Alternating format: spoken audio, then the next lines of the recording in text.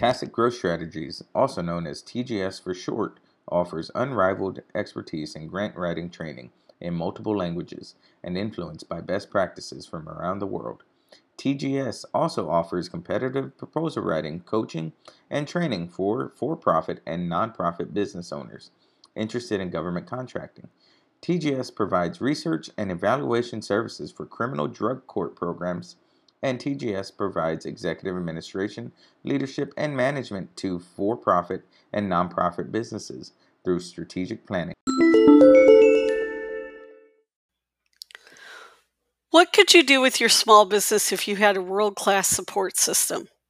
If you've always wanted to connect with entrepreneurs in a mentorship group who've solved your same problems before you, your wait is over.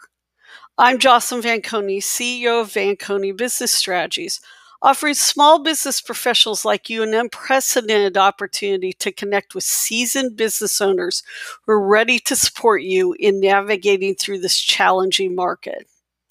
To learn more, schedule a time to chat with me at calendly.com/Vanconi.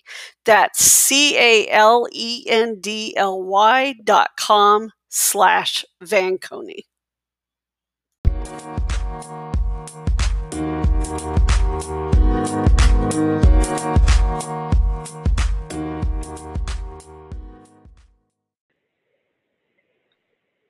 Hey everyone, welcome back to Real Management Talk with LJ and Jocelyn.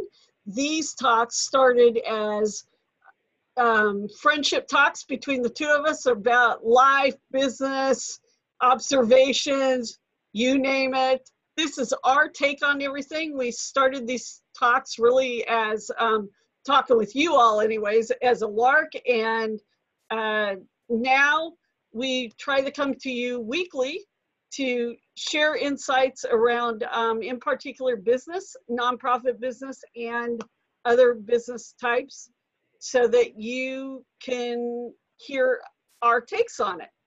So this week, we are going to continue our grant writing talks, and this week we're talking about grant writing FOMO. And I don't know about you, LJ, but man, I got a lot to say on that fear of missing out, especially when it comes to grants. Absolutely. And I think it's such a timely discussion for us too, because with the pandemic, a lot of people are home. And, you know, like you were saying earlier, Jocelyn and I were talking earlier, a lot of times, you know, during the pandemic, a lot of times what we've seen is that, you know, your social mirror is really kind of forcing you to peel back those layers of your own personality, of your own interests in life and your professional pursuits and your personal ones. And it's really forcing you to ask those questions of, you know, who am I? Where am I going? Am I missing out on things? Am I maximizing my potential? Am I even realizing my potential, right? And the conversation about the fear of missing out from the perspective of grant writing is such a perfect and timely one for that reason, because right now you see all sorts of announcements from, you know, federal entities to state entities to local and municipal entities and even private foundations that are announcing all sorts of, you know, notices of funding opportunity, grant announcements, loan announcements that are being disguised or passed off as grants, right? All of these funding vehicles are being announced at this point, and so many people are looking at it as if it's, you know, free money or really just an opportunity to you know, heighten their reputation or heighten their influence, right? Because if they're associated with an organization like the Mellon Foundation, you know, they may be able to attract other you know, awesome organizations of that caliber. So it's a really difficult time, I think, to really try to, you know, get settled in on what your why is, get very clear as to what you are looking to accomplish at this time, and not really feel like you're going to miss out on an opportunity because, you know, of your anxiety of opportunity cost. Right. Well, and there was so much stuff I was thinking about unpacking right there. Because, you know, when you were talking about the grants that the grants. So right there, there's the regular grants for nonprofits, but right now what we're seeing is also is people are saying we're giving grants to small businesses, in particular to the startup entrepreneur. Except that just as a lot of times in the nonprofit world, the small business owner who's not familiar with it does not realize the strings that are attached, and because there's pressure. I mean, you and I both know this because we own small businesses, and there's been a lot of pressure that's built since March and since the start of everything, right? A lot of people just in a panic, they're applying for anything and everything, and they're getting awarded it. But what they don't realize is that in some cases, it's not a grant, and it's not going to be forgivable, and they're going to have to pay it back. And it's the same thing when we go over to grant writing, right? I mean, I know that I've started with organizations and like that I've come into, I know you have too, that everybody has an opinion on where you should apply.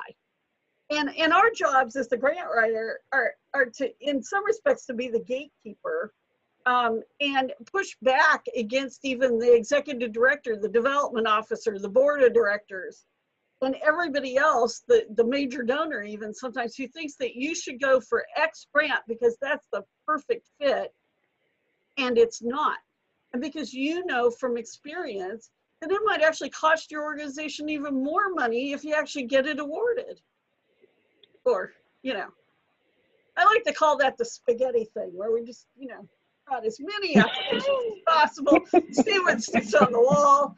Other people have called it the shotgun theory, you know, but so, right, but you know, and it's all caused from this fear of missing out on something. We might miss money. We might miss money. We might miss money. But I know that that's not the way we want to run the business. And a nonprofit's a business. Right? I mean, yeah, you hit the nail on the head several times. It's in for-profit and in non-for-profit, or non-profit, I should say, excuse me. Not talking about activities, we're talking about business structures. So for-profit and non-profit entities, you know, the fear is really the same, right? Because, you know, like you said, Jocelyn, the bottom line is that a nonprofit is still a business. It's still being managed as a business. It's trying to be profitable just as a for-profit business is, so that it can, you know, sustain its goals and its objectives and really meet its mission and vision statements, right? Same thing on the corporate side of the house. But the reality of the situation is that especially right now, right, if you are every day, let's just be real, every day you're going onto LinkedIn, or you're going on to Twitter, you're going on to Facebook, you're going on to Instagram, and that's your social mirror, right? That's your echo chamber, really. You're looking at what other people are doing. It's not like before, you know, generations before, we had a lot of culture, there was a lot of condition as to how you can live your life and what types of goals you can set for yourself and for your business pursuits, right? There was a lot of rules then. Now we're very lawless and we're kind of sort of looking to one another to decide and define really for ourselves what success looks like and what sorts of opportunities we should be pursuing versus those that we should not be pursuing, right? So to Jocelyn's point, you know, you're looking at a lot of these announcements coming out, and a lot of these businesses are jumping at them simply because it's something to do. And they're like, hey, let's get lucky. What's the worst that can happen, right? The worst that can happen in their minds is that they, you know, get lucky and, you know, they lose it, but you know, they live to fight another day. Unfortunately, that's not the reality in grant writing. You know, in grant writing, you can, there's legal implications, and we're going to talk about that in another episode, but there's all sorts of legal, financial, operational, programmatic, enterprise level, bottom line level impacts to you searching, you know, just putting, like Jocelyn was saying, just throwing the spaghetti noodles on the wall and seeing what sticks. You cannot pursue grant writing in that fashion. And I'm really excited for us to be, you know, to have the time to really talk about what that looks like, practically speaking, and how to avoid doing that in future episodes.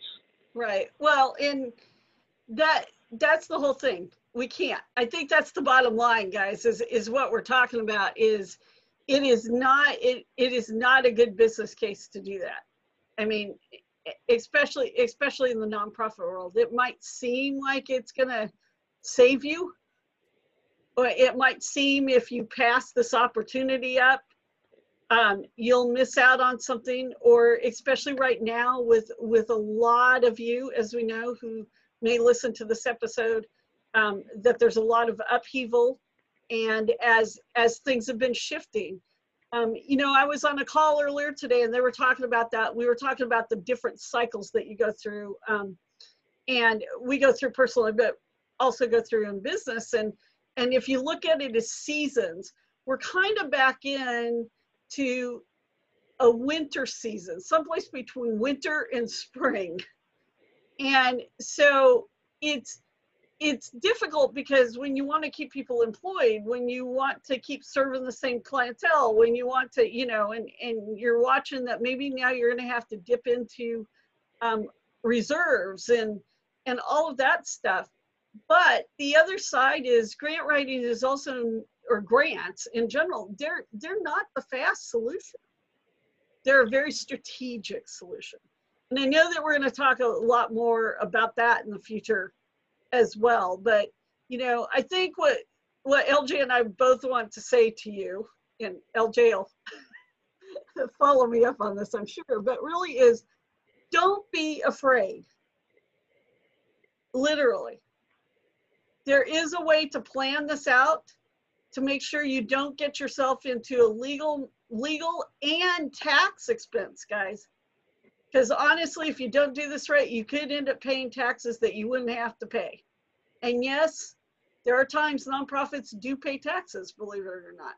So it's, you know, you don't want to go there. And fear doesn't make for good decisions. At least not in my book. So. Exactly. And the bottom line, and make sure that you guys submit your, you know, thoughts for our upcoming discussions. If you've got any particular topics that you'd like for us to cover, make sure that you get in touch with us. You can access us from our information on this episode, or, you know, always just feel free to reach out to myself, LaFauna Chambers Lawson, or Jocelyn Van Coney, and we will definitely make sure we cover those topics. But yeah, I mean, to close out from my perspective, I just want to echo everything that Jocelyn just said, and just remind you that at the end of the day, better opportunities are going to always be, you know, in existence. Better opportunities are always going to be in existence. The reality of the situation, though, especially if we are intentional about practicing mindfulness and intentional about living lives that are, you know, that are purposeful, we have to be very clear about being in the moment and appreciating the moment, and being able to center ourselves in the moment. You know, better opportunities are always going to be there, but if you try to go out for all of them, you'll miss all of them. If you, you know, sort of structure your thoughts and structure, you know, and order your steps, that's when you start to seize opportunities and you create a future of better opportunities for yourself. So just be very clear and be very intentional and practice mindfulness. And I think we'll be able to get past that fear of missing out as it relates to grant writing every time. We will. So bye, guys. We'll see you on our very next episode.